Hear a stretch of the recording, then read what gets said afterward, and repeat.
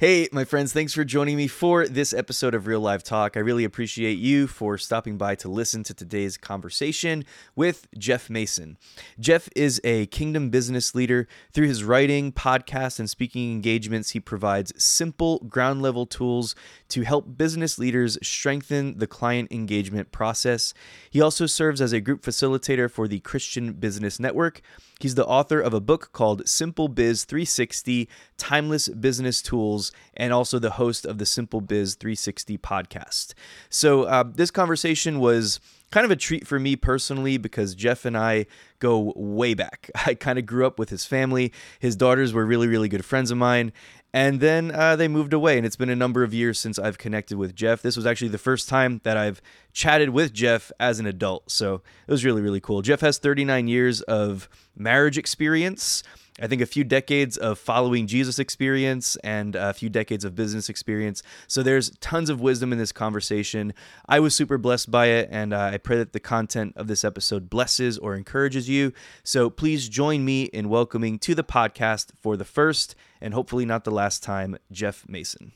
I'm just excited, man. I'm excited to connect with you. I'm excited to hear more and to learn more about what you're doing, both in the business world and just in the ministry world and for the kingdom. And I'm also, one of the things that I'd like to do today, Jeff, is kind of get a little bit of your background story, like even your kind of origin story, what your life was like before you met Jesus, and then kind of how you came to know the Lord and stuff like that. I know some of the pieces, but I don't really know the story. And so that's something that I would Sure. love to get into. But before we do that, would you just kind of introduce yourself a little bit and share a little bit about who you are and what you do? Sure. My name's Jeff Mason. I'm coming to you today from St. Louis, Missouri. My family and I lived in New Jersey, and that's how I came to know Duke and lived there for 32 years and moved there in 2001. So we've been out in Missouri ever since then. I have two daughters, 35 and 33 years old. I have two grandsons, 7 and 3. My wife and I have been Wow. married for 39 years. And Right I on. had a little bit of a bad boy past. So I hitchhiked for 4 years of my life, and I met my wife hitchhiking. Believe it or not, Really? her boyfriend picked me up, and they were Her on the boyfriend Fritz. picked you up. He did. They did. He picked me up in Brigantine, New Jersey. They were on the Fritz, unbeknownst to us, and Mm. lo and behold, God worked His miracles, and 39 years later, well, 41 years later, because we dated for a couple of years. Here we are, and so I'm very blessed about that, and came to know Christ in Princeton, New Jersey, 1987, Christmas Eve, which is a great story. I hope we'll get to a little bit, and then. I've been in sales, been in training, been in recruiting, been in sales training for a great part of my life. And I decided to write a book in 1989, spent 30 years putting that together, came out in 2019, started a Wow. podcast. Yeah, started a podcast to augment the book. And so today my day job is I run a sales agency in the upper Midwest. And one of my streams of income is, this podcast and book that I've done. And really that's, what I hope Duke will be, what I'll be spending a lot of time on after I retire and I really start working the speaking circuit Mm. and doing a lot of consulting on that end. Yeah. No, that's fantastic. Man, I have so many questions. I have so many Yeah. Yeah. questions. Yeah. Yeah. First of all, so was when you got Go sorry to ahead, harp man. Go ahead. on some of these small details, but I'm so fascinated. It's such a cool story about how you got picked up hitchhiking by Yeah. your now wife's boyfriend Right. at the time. Was Monica in the car when you got picked up, or how did you get to meet her after the boyfriend picked you up? No, she was not. In fact, I just told this story last night. I felt like God blessed me right there and then. I was going to change my bank account. I closed my school. I went to Stockton University, which for anybody who doesn't Okay. know, it's outside Atlantic City, New Jersey.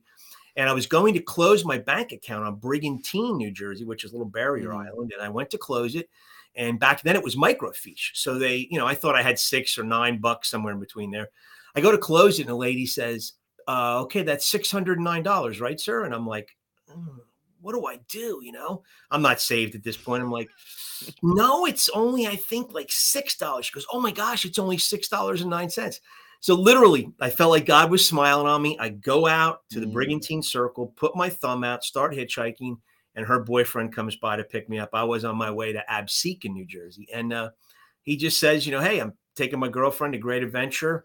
You mind if I pick her up first?" And I said, "Hey, I'm bumming a ride with you, dude. I Wow. don't care where you take me. Just take me, up Route 30 Off going the towards street. Yeah. Absecon." Yeah, so that's how I met her. That's so cool. Yeah, and then I bumped have into a her. story. Go ahead. I'm sorry. I have a similar bank story like that. There was a time where my wife and I, we were on the mission field in Mexico, and we were doing very bad financially. And it's just one of those things where we're just like praying and just believing God for breakthrough. And so we go to the bank, and we go to the fancier. They're all over the place now, but it was fancier at the time than anything that I had known from the States. And it was like it had this like little door kind of thing that opened up for you to make deposits. And so it would like this door would kind of open up and you'd put your stack of bills in there and then it would take it through and you could deposit your money, through the ATM there. And so we were going to make a deposit so we could pay some bills. And so we initiated the transaction, and so the little door opens up, and when the door opens up, there's just this stack of cash just sitting there. Oh my goodness. And it was like this little door just opened, and it was like, "Hey, take me, like, I'm What yours, to like, do? no Yeah. one's gonna know." And so this little door opens, and, it was probably the equivalent at the time in it was pesos, obviously, but it was the equivalent of, like, probably 7 or $800 in cash. And so it's just sitting there, and we're just, like, sitting there like, this is not our money. Like, we Wow. can't take this money. So Wow. so we brought it inside and we gave it to the bank. But it was one of those things where like if you wanted to like over spiritualize the moment, you could be like God, this is your answer to my prayers, Right. but like totally forget about what like integrity is all about in that Right. moment. And so anyway, just Yeah, resonated it's with me great. with that story that you had there. It's No, did you feel blessed afterwards? Did you feel like God just smiled down on you after you did that or what? it Yeah. took a little while. It Yeah. wasn't immediate. At first it was the feeling of loss. Yeah. Right at the beginning. And then, but no, very, very, very soon afterward, it was like, yeah, like we couldn't have even, like, you know what I mean? It was Yeah. maybe like a split second where in my mind, I'm like, is this the blessing of the Lord? Like, you know what I mean? Because there's just Yeah. money sitting there. And Sure. then, of course, all the knowledge of, kicked in of this is somebody who was trying to make a deposit and for whatever reason didn't go through and they had no idea and they're expecting this money to be in their bank account and it's not going to be there. Like, it just immediately Right. started to think about that other person and recognize that like this obviously doesn't belong to me and so I Right. can't take it.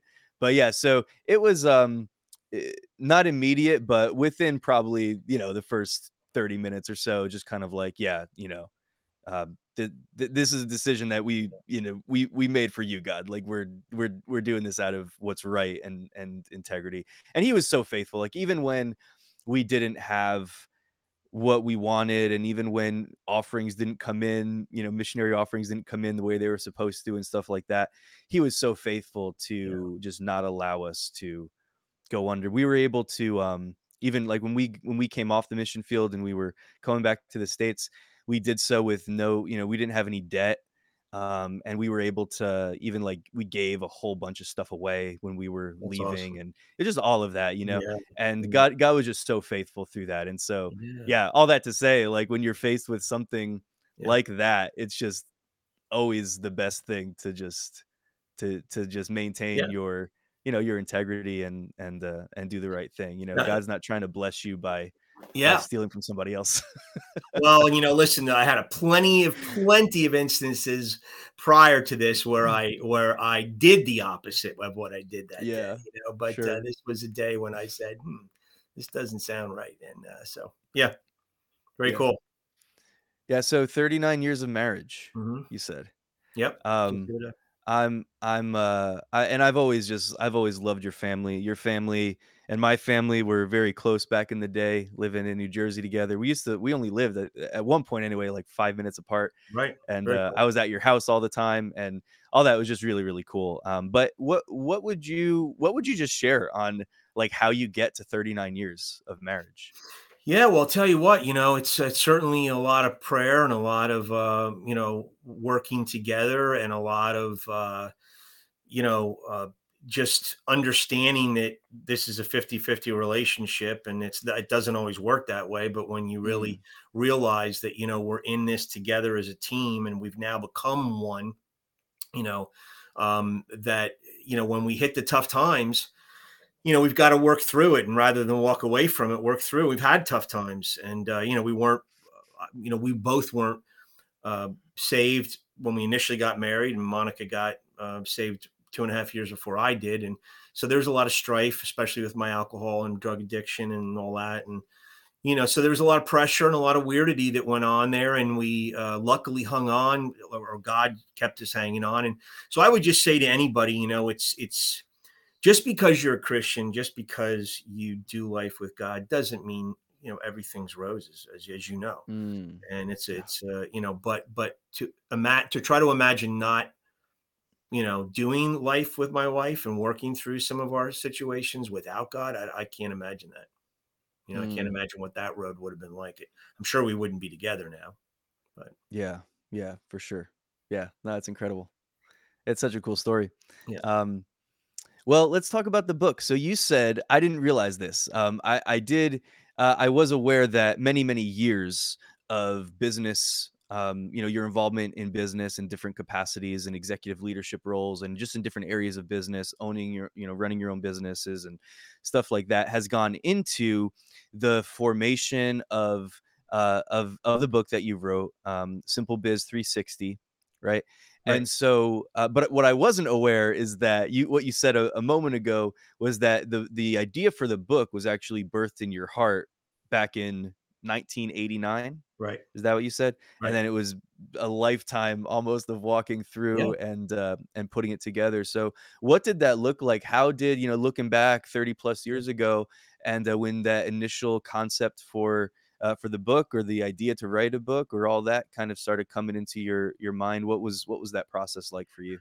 Well, it's a really pertinent question because, what you have to understand and rewind my clock a little bit is I was almost failing at my entry level sales job in New York Mm, City. I was down in the Wall Street area working for Lanier Business Products, and they had trained me, for 4 weeks, and I abandoned the training. And what happened was I was very close to being let go because there's something called draw versus commission. I was basically $44,000 in the hole with them, and if I had another mm, $200 in the hole, I'd be fired. So I finally one day I accepted their training. I came in the next day and I literally started using it, and everything turned around. So mm, this was an important pivotal moment in my career, but it was an important pivotal moment for accepting Christ too, because what happened, if you think of two sets of railroad tracks, here's that business track that just showed me that training and advice and this information I was given helped me get back on a track and go the right direction. Well, now I'm hearing all this in my ear about God and his word and what's everything that's going on here. And finally, a couple years, 2.5 years later, I give my life to Christ, and much the same thing happened. I had an aha moment when I started using the training in business, and I had this, aha moment. I had this conversion. I had this change of direction when I accepted Christ. So here I am in 1987, having experienced it professionally, having experienced it personally, and now I'm in 1989. I'm training. I'm hiring, college graduates. I hired 65 of them over a 2.5 year period. And now I've got 18 of them in this room, and I'm just loving that when we teach a concept, I see these light bulbs go off, and I can imagine like what it's mm, like to be a teacher at that point, a professor. I'm getting, I'm getting my satisfaction out of seeing epiphany moments, light bulb moments go off in these young entry level employees. And it was there that I said, I like this feeling. I want to do more of this. I want to write a book that gives, just at the end of my career, towards the end of my career, just somehow gives advice. So what I started doing is I had an empirical data center point, and that's what I call the silent business killers. And that's the Okay. epicenter of the book. And what I wanted to do was I wanted to live through situational observation to get the rest of my book. So I didn't want to rely on empirical data, go out and find Harvard business studies and all this, that. I had my empirical center point, and I wanted to live life recording what happened as I went down the business path. And I was fortunate enough to work for 32 companies in 9 different industries. So, my specialty today is improving the customer experience. So I got to immerse myself in 32 customer service machines, and that exposed me. It was like being an MBA and going out and being a consultant for 32 companies. I got a Mm. taste of how 32 companies handled the customer experience, and it really helped me. And so I sit here today and I still love that ability to share something with someone that creates an epiphany moment, creates a redirection, creates a reboot. And Duke, there's no bigger reboot in life than John 3. I mean, when you go through that John 3 conversion, Yeah. you realize what Jesus means when he's talking to Nicodemus, who's, one of the smartest guys in the world, at this point, supposedly, right? And it's simplified. Hence, I love, your podcast at one point was called Simple, but your book, I mean, you've got that simple angle to it, right? Hmm. And simplicity was always a gravity point for me, that whatever I wanted to do, I wanted to try to simplify things for people, because I think Yeah. John Yeah. 3 is super simplified, right? I Yeah. mean, Jesus Absolutely. lays it out. Here it is, dude. Yeah. You got to kind of like, got to kind of get born again. What's it mean? Well, you got to end up in spiritual diapers, kind of, and you drink milk. Mm. I mean, he's not saying that, but Yeah. he's saying that. Yeah. Yeah. Yeah. There's some cool similarities there. So when I wrote the first book that I wrote, Simple Power, I started writing it in, I think, 2013 or so. And I started writing it, and I didn't know I was writing a book. I was just writing. I started writing about some concepts, some things that I was kind of learning about at the time that I didn't really have a whole lot of experience in. But I don't know if this is, maybe kind of like the process that you're describing in terms of business, where you had some epiphany moments, you had the idea for what you wanted to do, but then you wanted to be able to write through experience, or you Correct. wanted to be able to write from a place of experience and not just from, as you said, empirical data and stuff like that, or from Right. what you were hearing from other people. You kind of wanted to live it out. Right. And so I was kind of I was kind of in that place, in terms of I was learning a lot about um, the supernatural aspect of our relationship with God, healing the sick, and just like all, experiencing God's Right. presence, and that kind of stuff, but in just daily life, and just like experiencing God as a practical part of everyday life, and not just as some experience that happens every once in a while, but really just experiencing God's presence and power. And so, I was like getting revelation from God on stuff. And so I'm just writing about it. And then I realized, like there's a book here. And I kind of was in this like sprint at the time to finish this book in a short period of time. And ended up writing the book. I had a lot of it outlined, but I ended up writing the book in about 6 days. Wow. And Wow. it's not a very long book. It's 95 pages. It's not very long. And so again, simple. Like I wanted it simple. It's like 8 chapters. And so I wrote the book very, very quick, but then I didn't publish it for about 6 years. Wow. And so during that time, and that wasn't my original intention, but I do think that it worked out very, very well, because what I was able to do was to walk through a lot of the experiences that I was writing about that I didn't really have experience for yet, Yeah. or Yeah. very few experiences. But then just through ministry, and through going on ministry trips, and pastoring, and praying for the sick, and seeing people healed and set free, and having experiences with God of just like hearing His voice, and then something supernatural happens, and like that kind of stuff, I was able to experience a lot of the concepts that in the book they were just kind of, you know what I mean? Like they hadn't been experienced yet. Yeah. And so I ended up releasing the book at the end of 2019. about midway through 2019, I felt the Holy Spirit like kicking me, like it's time. You got to So, get yeah, this book out. You've sat on it long enough. And then I took about 3 months. It's funny yeah, that I wrote it in 6 days, and I sat on it for 6 years, and then edited it for about 3 months, and yeah, updated some things. I think I added a couple of stories in it where I could kind of talk a little bit from more of an experiential point sure, of view, where I wasn't able to at the time when I wrote it.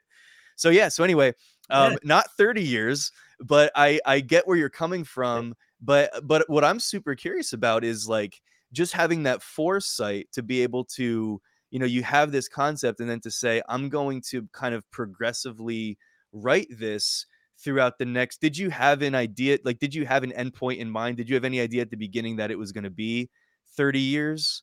Or did you just know it was going to be a very long time? Or what was kind of your mindset on yeah. that? No, I thought it was going to be probably right around Y2K, right around the 2000 period Okay. initially. When I made the statement in 1989, I told the room, I said, I'm definitely going to at some point in my life sit down and write a business book, and I don't know what it's going to look like, but I'm going to do it. So I kind of earmarked a goal, and I come from a sales background where the goals and objectives were always something that were so important to us. So I kind of set this goal, and then no, I never put a time limit. I just knew that it was that it had to come after I was seasoned, and I had to be Mm, seasoned enough yeah. to have enough meat to put on a plate, and to have it be meaningful.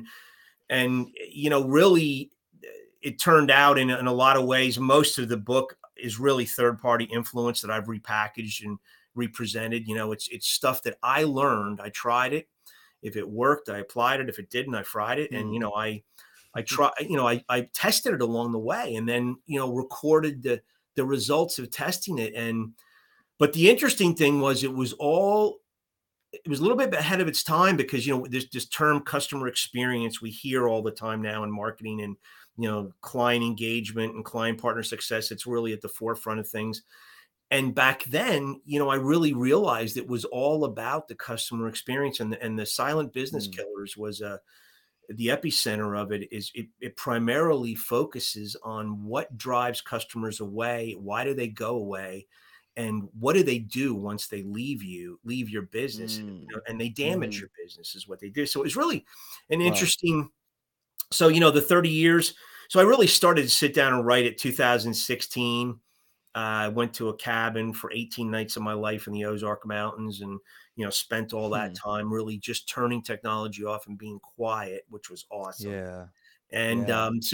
but everybody's got what I've interviewed a few other people on my podcast who wrote books, and everybody's got a different rhythm and a different cadence and a different set of circumstances. So I find it fascinating that you're 6 days, boom, and then 6 years you sit on it. And I mean yeah, that's crazy. But hey, everybody has their own different thing, and so just yeah, it was it was just something I knew I would do. And Mm, Duke, I think I can't remember exactly what the feelings I had exactly back after I got saved in 1987, but I do remember this. God took alcohol and drugs away from me when I got saved, and I didn't have mm. to go through any step process. I didn't have to do anything, Wow. Wow. and it was bad. And so what I realized at that point was God was saying, look, dude, I'm showing you how real I am. Now you've got to do something with this. You can't, I Okay. didn't do this so you could tell your relatives. You could tell, you and your wife could sit around and talk about it. I did this Yeah. because you need to tell other people this story. So, I didn't write a Christian book. I was a Christian guy that wrote a book, but now we're getting the Mhm. opportunity through Christian Business Network. I was able to blend it together into a course.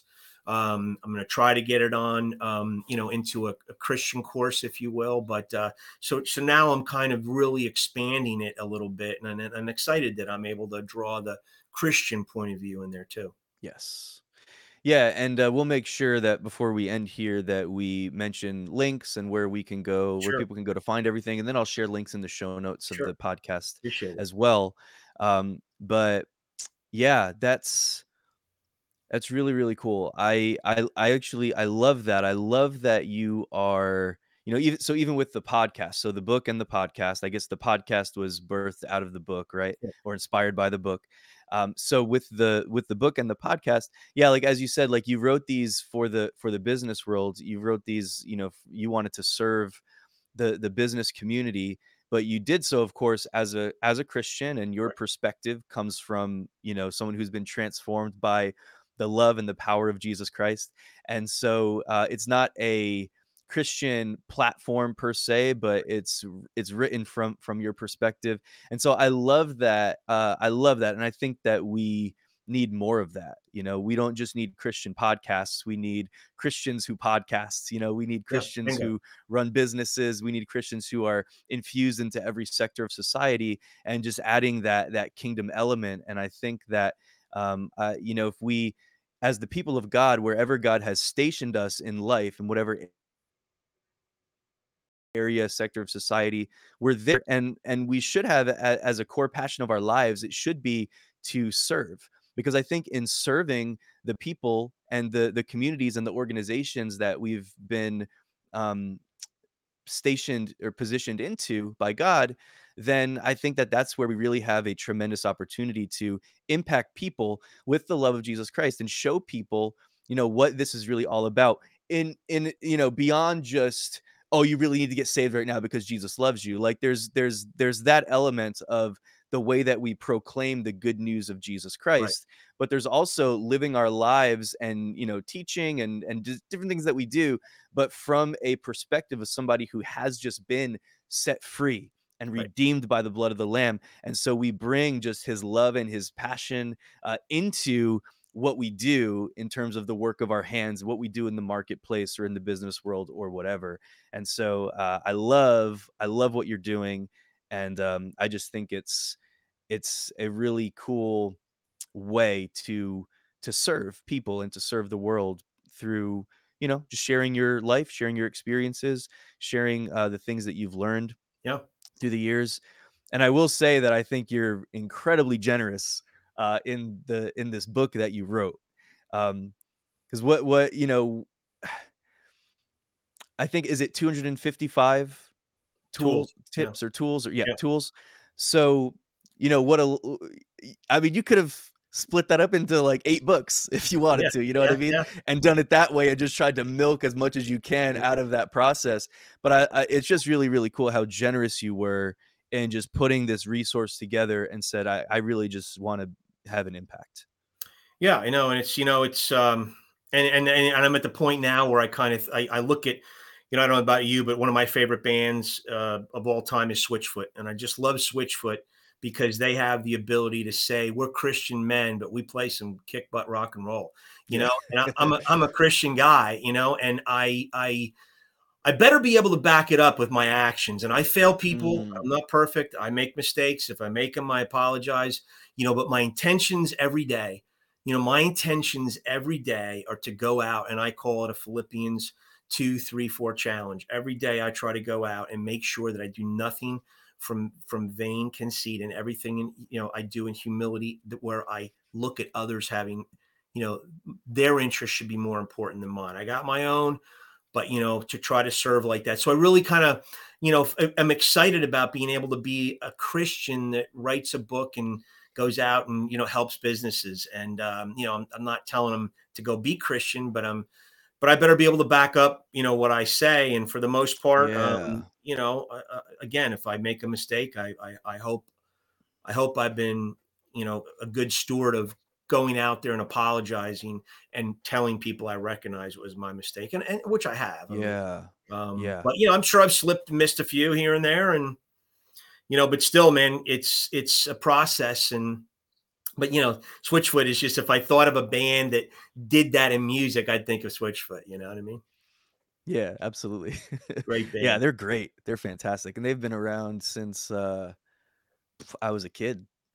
Yeah. Oh Been gosh, yeah. around I for a mean, I long started time. listening to Mhm. mid-90s, and it was really, yeah, but just really, I dig them, and a bunch of surfer boys from SoCal, and yeah, they do Yeah. it right. Yeah. Yeah, we were listening to them, like, I remember being in youth group, and and they were kind of they were growing in popularity around that time, like in the 90s in Christian circles. But it wasn't until I think it was like 2003, 2004 when they started hitting some like mainstream stuff. They Yeah. put out a couple of songs that were like really popular on the radio, to like where my, my friends who were not Christians, they started to talk about Switchfoot, and I was like, "Oh yeah, I've known them for like 8 years." Yeah, yeah, there you go. Yeah, I know, cool. Yeah, and I mean, it's great. You just, really kind of like the Bruce Springsteen of the modern day with the poet. That the way that they can work some of the lyrics in there is just Mm, awesome. So, yeah. yeah. So I mean, yeah, having fun now. Just learning how to expand on all this and the podcasting, dude. I never thought I'd do this. I mean, my editor was actually the one that said, "You need to do this." And I said, "I'm not going to do a Yeah. podcast." She goes, "No, you need to Yeah. do one today." And so I initially thought I was just going to do audio, and I went and I sought out a company in St. Louis that would help me, and they said, "Oh, Jeff, you got to do video. I mean, your YouTube numbers will Mhm. crush your Apple numbers." I was like, "What?" And so Mhm. yeah, they said it's a big search engine. You got to go for it. And so we did it from day one. Happy about it. Never missed a week. I come out Thursday mornings at 6:30, 6 o'clock, and we haven't missed a week. Wow. And we just we're launching 148 today, so 148 weeks in a row. Yeah, good for you. That's Yeah, awesome. that's fun.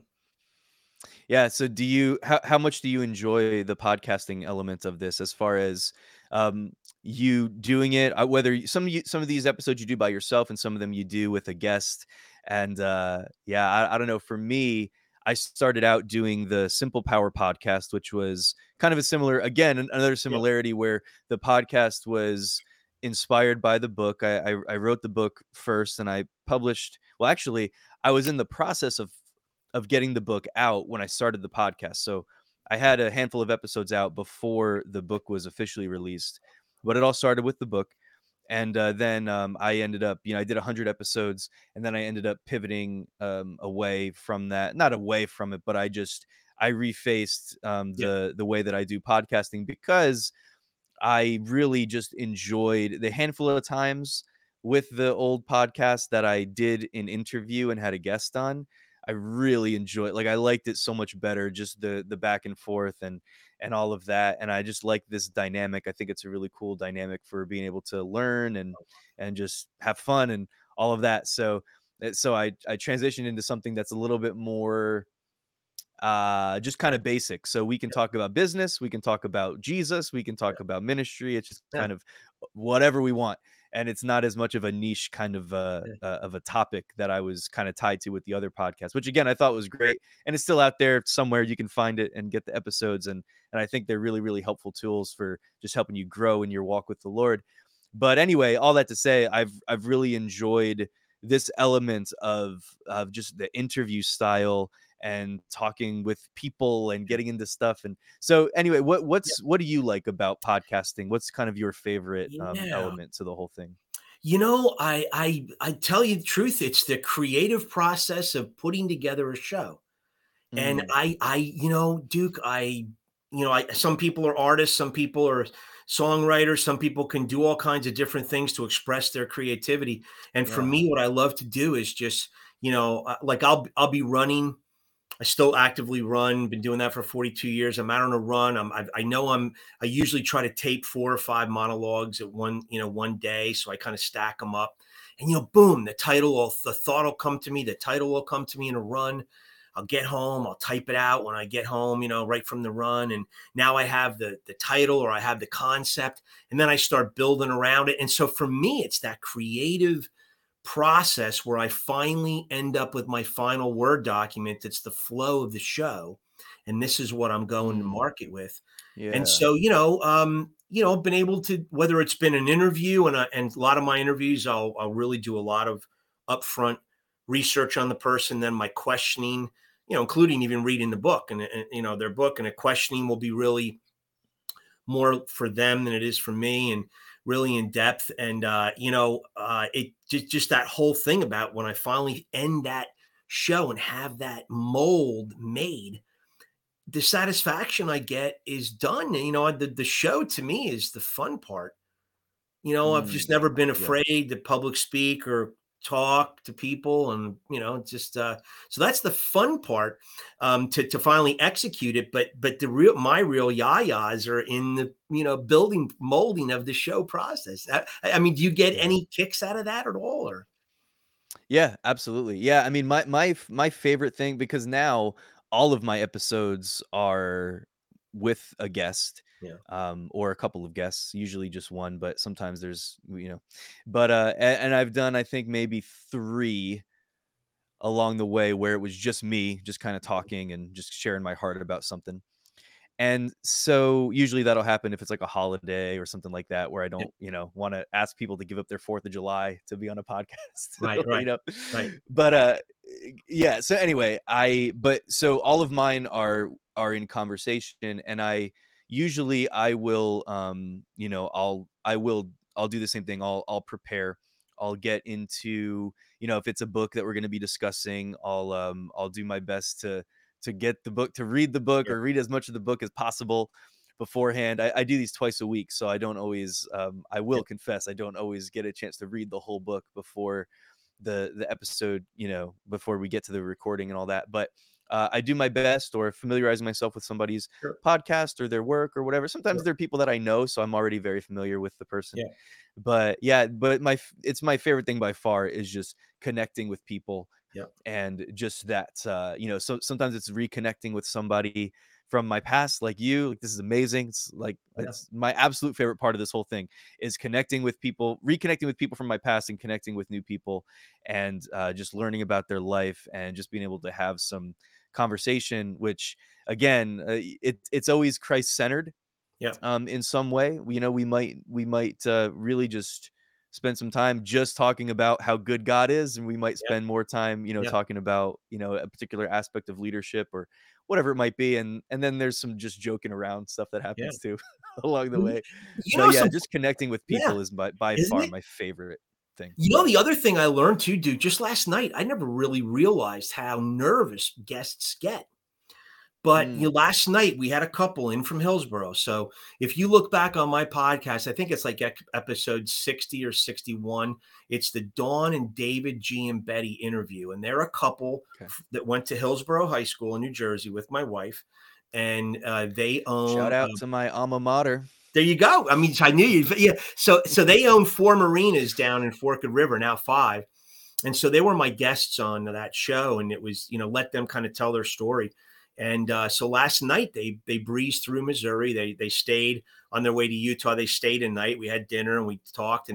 And David said it was probably one of the 2 most stressful things he's ever endured in Wow. business. And I mean, he's hobnobbed with some big money shakers out there. And I just found that fascinating that, you know, I've had other guests tell me the fact that, oh gosh, thank you so much for shepherding me through that. I was Mm. really nervous in the first 5 minutes. I didn't pick it up. Sometimes I do, but sometimes I don't. And, I just never realized it. Did you ever run into that where you find out that people are really nervous about being on camera with you?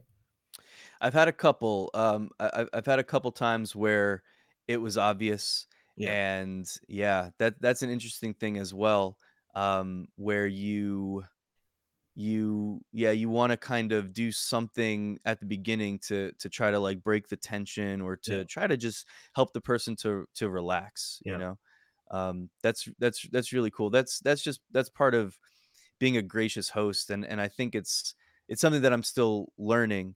But what I've always tried to do from the beginning, well, at the beginning I wasn't very conscious of it, but then people started to make comments to me that I was doing it, and then I kind of decided, I was like, yeah, you know what, that's something that I want to strive to do, which is framing the conversation or questions in a way that really, I'm trying to think the best way to say it, like, um I I wanna kind of set it up so that the person's heart kind of comes out in the Yeah. interview process, or that, I just wanna be gracious in the way that I do things, Yeah. so that the person, feels honored and feels valued, and stuff like that throughout the process. And I feel like that can kind of, sometimes help somebody to Sure. relax and be comfortable. I remember one time I had a guest on, and I was just like, She was actually telling me, she was expressing to me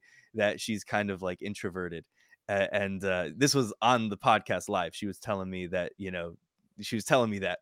And so I said, well, you know what? Let's just break the tension right now and just have an awkward silence. And so like we just sat there for like 15 seconds, just long enough for it to get like super uncomfortable. I was like, all right. So then we got that part out of the way. Like let's keep going. And she was great. She was awesome. She was a fantastic guest. But yeah. So I try to pick up on those things as much as I can. I don't usually notice. I feel like most people, because like I get nervous sometimes, even like Sure. before the show goes live, and especially if I'm talking with somebody that I don't know at all, or Sure. somebody who maybe I've like looked up to for a long time, and I just feel like I've been just blessed with an opportunity to have this person on the show, and I want to do a good job, and I want to make them look good, and all of that, stuff runs through my head. And so there's times when I'm nervous, and hopefully it doesn't come across as like, manic or like Yeah, no, whatever. yeah. No, But I can't see how it would. Yeah, but yeah, yeah. awesome. It's really one of those things that we have to be sensitive to, and there's a lot of podcasting out there now too. I noticed that where people are just it's like rapid fire podcasts. You go on Mm, these services that match you up, and people are scheduled 2 months out. They're doing two a day, one a day, and it's a factory. And it's kind of right. there's some I don't know, some portions of it just make me feel uncomfortable. I like the more organic thing. I Yeah, mean, me too. I Me too. like this, yeah. And we're definitely organic. By the way, I got to tell you, I don't know if you have this memory, folks listening. You got to check this out. So Duke was, is friends with my daughters, and we're growing up in New Jersey, and so my daughters never really adhered towards playing organized sports. I thought maybe I'd Mm, have two little ponytailed soccer girls running around. I played soccer. That didn't happen. mhm. Maybe softball or whatever. That didn't happen. They were dancers. They picked dancing. I supported it. That's fine. But Right. we were at a picnic one day, a summer picnic, and you had your baseball and your mitt out, and I forget what it was, but you couldn't get anybody to play catch with you, and you were a little guy, and I No said, friends.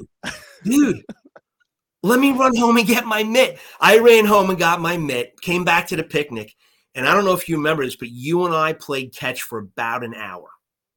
Man, that And is so cool. And I still remember that to this day, because it's the only hour I ever threw a ball in my young parenthood with anybody.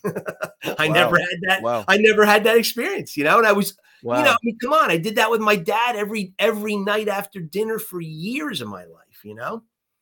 So here I Wow. was with the Dukester, playing catch for about The an hour at the Dukester. picnic. It was great. It was great. I forgot about that nickname, the Dukester. Yeah, no, so it was good for both of us then. So it was good Yeah. for both. So Yeah. you saved me from, not having any friends or whatever it was that for whatever reason I couldn't get anyone to play catch with me, and then I got to help you kind of relive your Oh, childhood a little bit, and dude, I was like I was on cloud nine for a couple of days after. I was like, yeah, I got to oh, catch that's it. awesome. Yeah, yeah, yeah, That's so cool. yeah, That's so cool. Thanks for sharing that. yeah. You're welcome. Can I want to Yeah, read yeah, the verses that you brought up.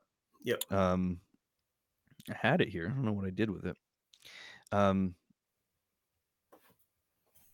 yeah, from Philippians chapter 2 verses 3 and 4. You mentioned this before, and I just want to bring it up. But by the way, because I forgot to ask you before we started, what time you have to stop, because You know what? we've done about 45 so far. Yeah, I'm good for whatever time you think you want to, let your Okay. audience cap off. Yeah, Okay. So Philippians 2, verses 3 and 4. Let nothing be done through selfish ambition or conceit, but in lowliness of mind, let each esteem others better than himself. Let each of you look out not only for his own interests, but also for the interests of others. So that's Philippians chapter 2, verses 3 and 4. If you keep reading into verse 5, it says, let this mind be in you, which was also in Christ Jesus. So this mindset that's being described here by Paul in Philippians chapter 2, let nothing be done through selfish ambition or conceit, but esteem others better than yourself. Like that mindset that's being described there, it is the mind of Christ. It is right. the way that God thinks, and we see that so clearly and so beautifully and so profoundly in the life of Jesus, and him coming and even making the statement, the Son of Man didn't come to be served, but to serve and to give his life a ransom for many, Right. and coming to lay his life down in the ultimate act of surrender, the ultimate act of service, just Right. wanting to coming to serve this world, to serve us so beautifully and so perfectly that it actually brings us to the Father when we accept what He's done for us. And I just, I just bring this up.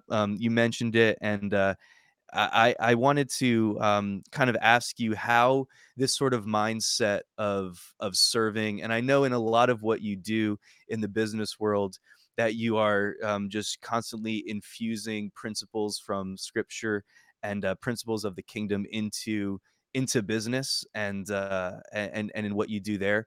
And so, just curious, like how to you do these verses or this mindset of serving and looking out for the interests of others fit into the business world? Sure. Yeah, I think I think certainly for us who are Christians and do have that model to live by, that if we can look at this group of verses and say that what we're really what we're really trying to do is create in business a good customer experience that leads to a repeat business transaction or a referral for another trend. Let's Mm, say you're a deck builder, you're a one and done guy. You're done with this deck, you want a referral for another deck. So if we can look at the daily function that we have as business people, and we say to ourselves, look, I'm not doing, I want to make money, sure, but I'm not going to do anything that's out of vain conceit or selfish. I'm going to do mm, everything in humility to show this customer that I am here to be a good shepherd, be a good steward, be a good servant to them. They're giving me their hard earned money. I want to make sure they get a pleasing, satisfying product and a pleasing, satisfying experience in return. That's what God's called me to do. So, yes, my interests are important, but you know what? You're the customer, I'm the vendor, I'm the business. Your interests at this juncture are more important than mine. And I think wow. if we can set our businesses up, and I look at railroad tracks and I say, if we know the railroad tracks God has set up for us as the Mm, model, we can just lay our business railroad tracks right next to it. And we've got the opportunity to drive our trains side by side with God and make sure that we're aligning. Now, that scripture also is wonderful for even a non-Christian. If you're a non-Christian and you're doing this and you haven't come to know Christ, that's still the essence of business, because you're trying mm, to create a customer pleasing experience that leads to a repeat transaction or referral. How do you do that? You do that because you're demonstrating to a customer that, hey, I respect your time, I respect your money, I respect the fact that you gave me this way to satisfy you. And that's the simplicity of it. And I just wow. think it's a pivotal, really deeply rooted two verse set of commands that, man, if we're not grabbing onto that as Christians in business, we're missing the essence of what we're called to do. Mm, yeah. Yeah, it's so good. Yeah, it's like it says, "Let nothing be done through Yeah. selfish ambition or Yeah. conceit." It's like, okay. And yeah, I think when it comes to business, when it comes to ministry, when it comes to whatever, like we can get so focused, or I don't know, we could even call it, instead of focus, we could call it distracted probably by the stuff that we have to do, like all this stuff that's important, right? Getting the stuff out on time and just Right. whatever it Right. is that we're talking about, right? Getting everything done, crossing all the T's, all of that kind of stuff. Um, but if in the process of that we're forgetting that the whole point of me being here, the whole reason this business, this church, Yeah. this organization, like this family, whatever, like the whole reason this exists is so that we can give to people, we can give back to people, we can serve people, we can impact the lives of people and somehow make their life better. It's the mission statement on like every single organization, right? Like to better the lives of people by blah blah blah by doing this.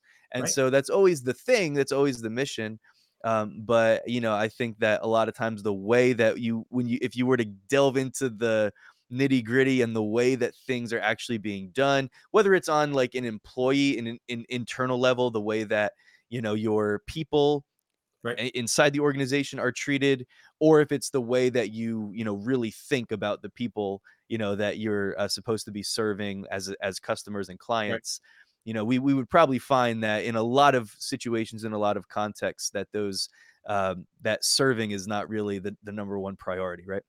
Bingo. But that's really everything, and everything that we're doing, that should be the goal. And I think if that is the goal, then what you're saying is that over time, like if my goal is to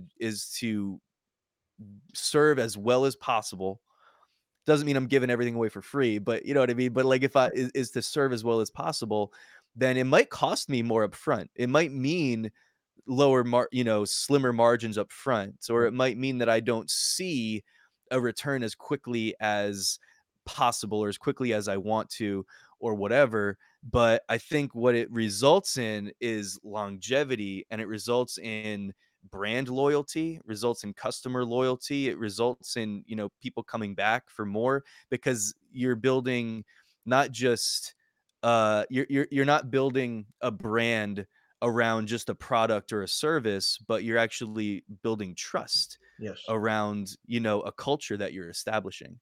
Would you say Correct. that that's a fair Very, yeah, way to very, look at things? Yeah. very accurate. Yeah, no, and Yeah. it's a really, I think, relationships are everything. Think about how many times you've heard in church that it's our, it it's not so much religion, but it's a relationship we have with God, right? It's not so much Mm, the business transaction, it's the relationship we are building with customers the same way. We're trying to create an experience for them that shows them. We don't want to tell them who we are, but it shows them that we operate from a different, we report to a different CEO.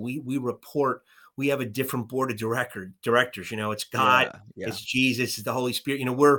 We're wired differently, and we want you to see that we operate the way that God wants us to operate. And as a result, I Mm, think you end up getting that customer gets a better product. And as a result, that trust is easier built. And there's plenty of non-Christian businesses and business operators that achieve this and do this. There's no question. absolutely.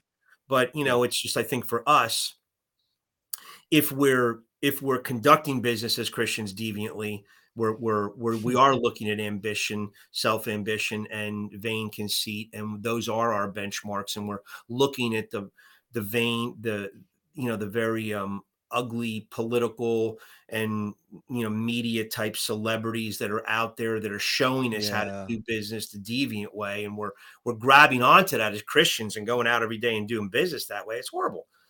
And, Wow.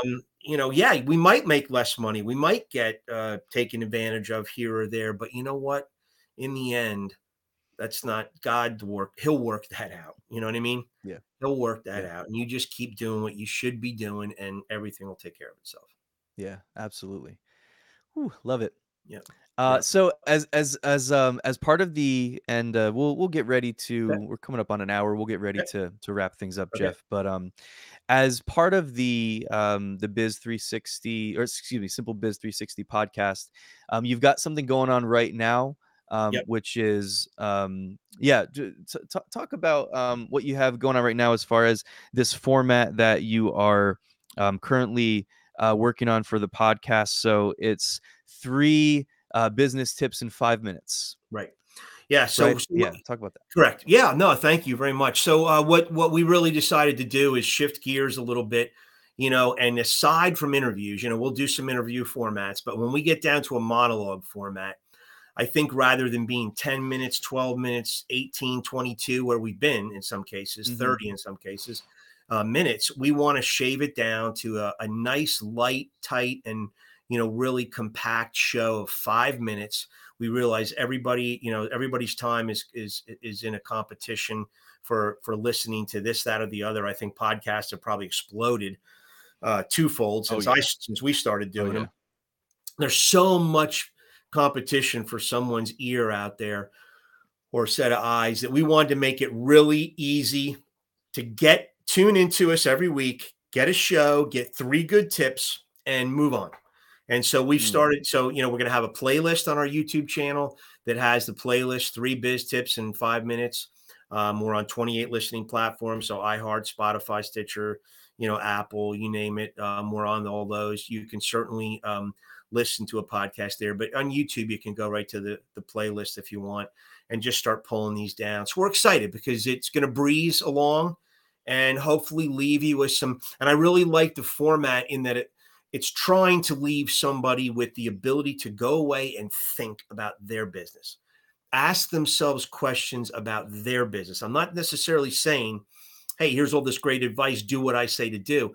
I'm saying, hey, here's some advice, but you need to think about how it works. Yeah. It doesn't work in your business. And that's really where, we're trying to leave it. So before your cup of That's coffee's great. gone, my podcast is out, it's done. Yeah. No, that's great. Yeah, that's fantastic. Well, how would you say, just thought about this as you were talking. You mentioned a little bit ago, toward the beginning of the podcast, you mentioned how when you initially had this idea back in 1989 to write the book, um, and so in that time period of the 80s and 90s, you mentioned how that customer experience was really kind of everything. And of course, it still is today. But the way that business is done today, the way that things have shifted just with the internet and social media and everything is so vastly different. What are some things, or that you've just kind of noticed in being involved in this world, even of coaching and training business leaders and stuff like that, being involved in this world for so long and seeing the different changes, seeing the changes, like even just with the internet becoming a part Yeah. of business, to where now everything is, it's all basically social. Social Yeah. media is just kind of at the foundation of the way that a lot of people run their businesses. How would you say things have shifted, or have things shifted in terms of the way that just that, maybe a business tip here, just as the way that people are approaching business today in terms of client retention and customer satisfaction? Yeah.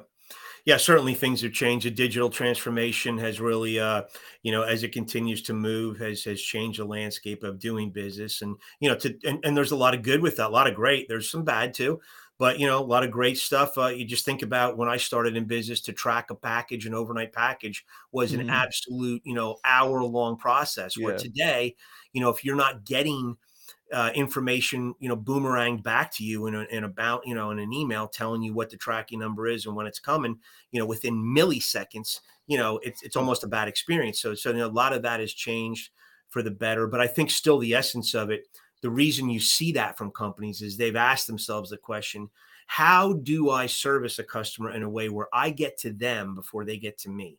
And I still think that's the art, that was the art of the deal in Wow. my head back in 1989. How can we go out and get to people before they get to us? How can we give them what they deserve, regardless of whether they asked for it or not? Those are some key elements. Now, what doesn't change and what has gotten worse, I think, in many ways, is there's this disconnect with the human to human exchange. And why do I say that? I think as we rely more and more on digital communication, text messaging, fast, furious social media posting, chats, abbreviations, acronyms, cryptic communication, we lose that ability to look somebody in the eye and Mm. understand. Like you said something about a podcast, you could read when someone's nervous, you kind of read when they were nervous. We're missing, I think, that ability to read people. I'll give you a great example real Mm. quick. In a restaurant, my wife and I, after Sunday church, we're sitting we're sitting in a restaurant, sit at a booth, and the booth is elevated, so it's up about 8 inches. So here comes a lady with the hostess, and she's got a cane and she's got a hitch in her, walk, and she's having a tough time walking. So the young lady simply says, "Okay, ma'am, here's your seat up here at this booth." And the woman says, "We're right there." So we overheard it. She goes, "Oh gosh, I'm sorry. I have a hitch in my leg. There's no way I can swing my hip up there Mm. and get into that elevated booth. Is there any way we could sit at this foretop that's empty, that's right here on level ground? No, I can't sit anybody there for 30 minutes. And it was just this cold, calculated What? response. And so Yeah. this woman, and basically what you're saying is, you know what, lady, you better figure out your hitch. You know, if you want to eat here, you're gonna have to bring that hip up there. I don't care how you do it, but and I think we're missing that. I see it, I hear it, I witness it constantly. We're missing that ability to understand what human to human is doing. You know what I mean? And I Mm. think as we get into Yes. this digital transformation, our client engagement is beginning to separate and become further and further apart. And so, I think that Yeah. is something that's dangerous for us. Wow. That's something, man. That's something that happens all the time in restaurants, and it's interesting today how because of COVID and everything that happened, having come through this past season, it's like you go into a restaurant and they're at full capacity, but half the tables are empty, and Right. it's whether it's because they're short staffed or well, usually that's what the problem is these days. It's because it's short Right. staffed, and I understand from having worked in restaurants, I understand the idea of like this section of the restaurant is closed. So even though there's tables there, we don't have a server working in that section. So even though there's tables there, they're not open right now. Like I understand that. And I understand wanting to maintain that because it just helps with everything that's going on in the restaurant to stay on top of things and everything. But I also know from having worked in restaurants that if the customer's asking me for something that's going to make their experience better and there's a possibility for me to do it, then like I'm gonna do it.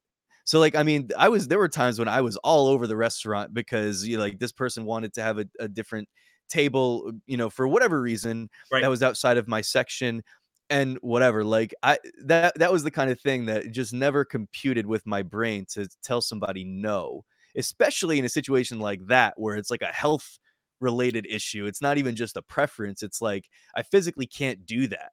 And you're telling Yeah, me you're not going to yeah. accommodate this. Like, what And, what and are we here for? Why does this restaurant exist? It exists for you, you like, see to what I mean? give you a good experience. Bingo. Go back to Philippians 2:3-4, right? Think about that. Mhm. Because and I call it weight bearing loads, WBLs. So here's what's Mm. happening in a simplistic format. That restaurant is saying, and hold on one second, I got to get this. Hold on. So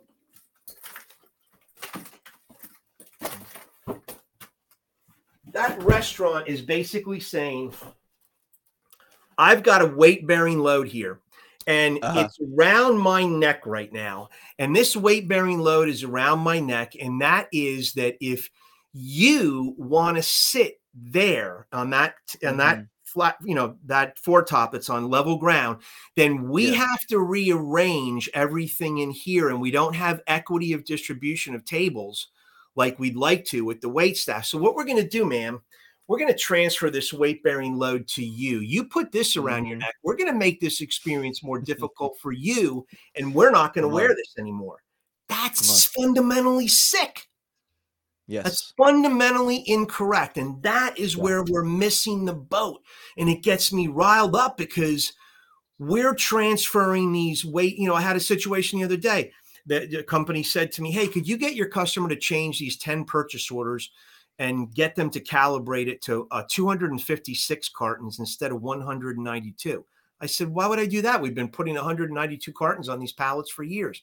Well, it'll Mhm. make the job easier for our people in the distribution center this year based on everything that we got going on. Okay. So you want me to tell a customer to go change. So you're transferring that weight bearing load. You're saying, hey, you know what? Let's transfer this over to the customer. We'd like to make it Wow. more difficult for you. Wow. You change all your POs because if it comes in at 256 cartons per pallet, it's easier for us. No, fundamentally wrong. Mm. So Yeah, yeah, this yeah. is where and is that Philippians 2:3-4? You know what I mean? Come on. Mhm. That's ambition is for them to be served, not for them to serve. And Wow. that's, you know what I mean? And so it's just putting the horse before the cart. And that kind of stuff gets me charged up. But that's what's happening so often today in business. And it's been getting worse and worse over time that Wow. I've seen. Wow. So sorry to Come get on. animated and leave I have No, my you're great. the little That was a good little WBL. object lesson. That Yeah, was it was good. hanging on a mannequin over there. The mannequin's falling as I'm grabbing it. Oh my gosh, Yeah. crazy.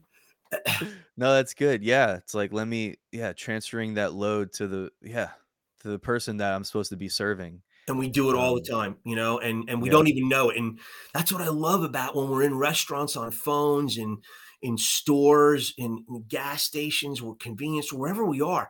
Just listen to what's going on around you. You'll hear some stuff that'll blow you away. And you're like, wow, Yeah. how can people do that? How can they be Yeah. so blind to see, excuse that terminology, but how can they be so naive to see that they've just transferred that huge, time consuming, strenuous load of work to the customer? Mm. Yeah, and I think when it happens on an employee level, it's a little bit more understandable because I think one of the most important things that we can do, this is again with any organization, Yeah. if we're talking about a church, we're talking about a business, one of the most important things that we can do is to build a healthy culture, right? And so as we're doing that, part of it is getting the people that either work for you or volunteer for you is to cast vision to the extent that they can kind of take ownership of what's happening, so that because if that employee doesn't take ownership of the values of the company that say, like, our goal here is to give customers a good experience and stuff like that, and their whole mindset is, I'm just here for my paycheck, which is understandable, Right. like, if you haven't been taught, if you haven't been brought into Right. the vision and haven't bought into it. But when you have that buy-in that says, like, I'm not just here for my paycheck. Like, that's the ultimate reason. If there was no paycheck, obviously I wouldn't be here.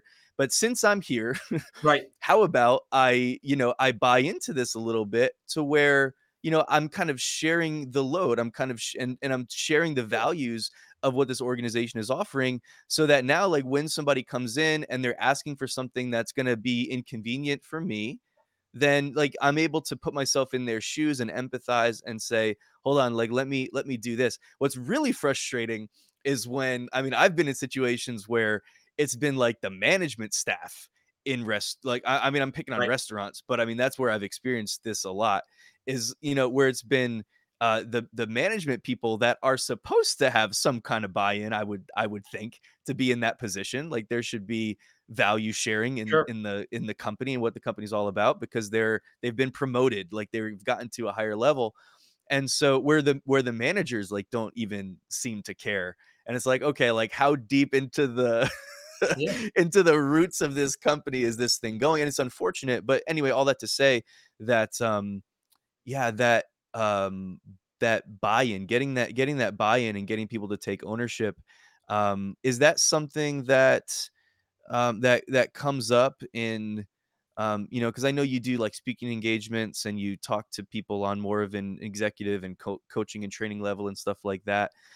Is that something that comes up? And, like, what would you say is um, something?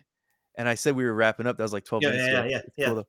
It's cool though. But yeah, just to, like, maybe close things out here. Yep. Um, what's something that you could share for somebody? Because I think this will add value, Yeah.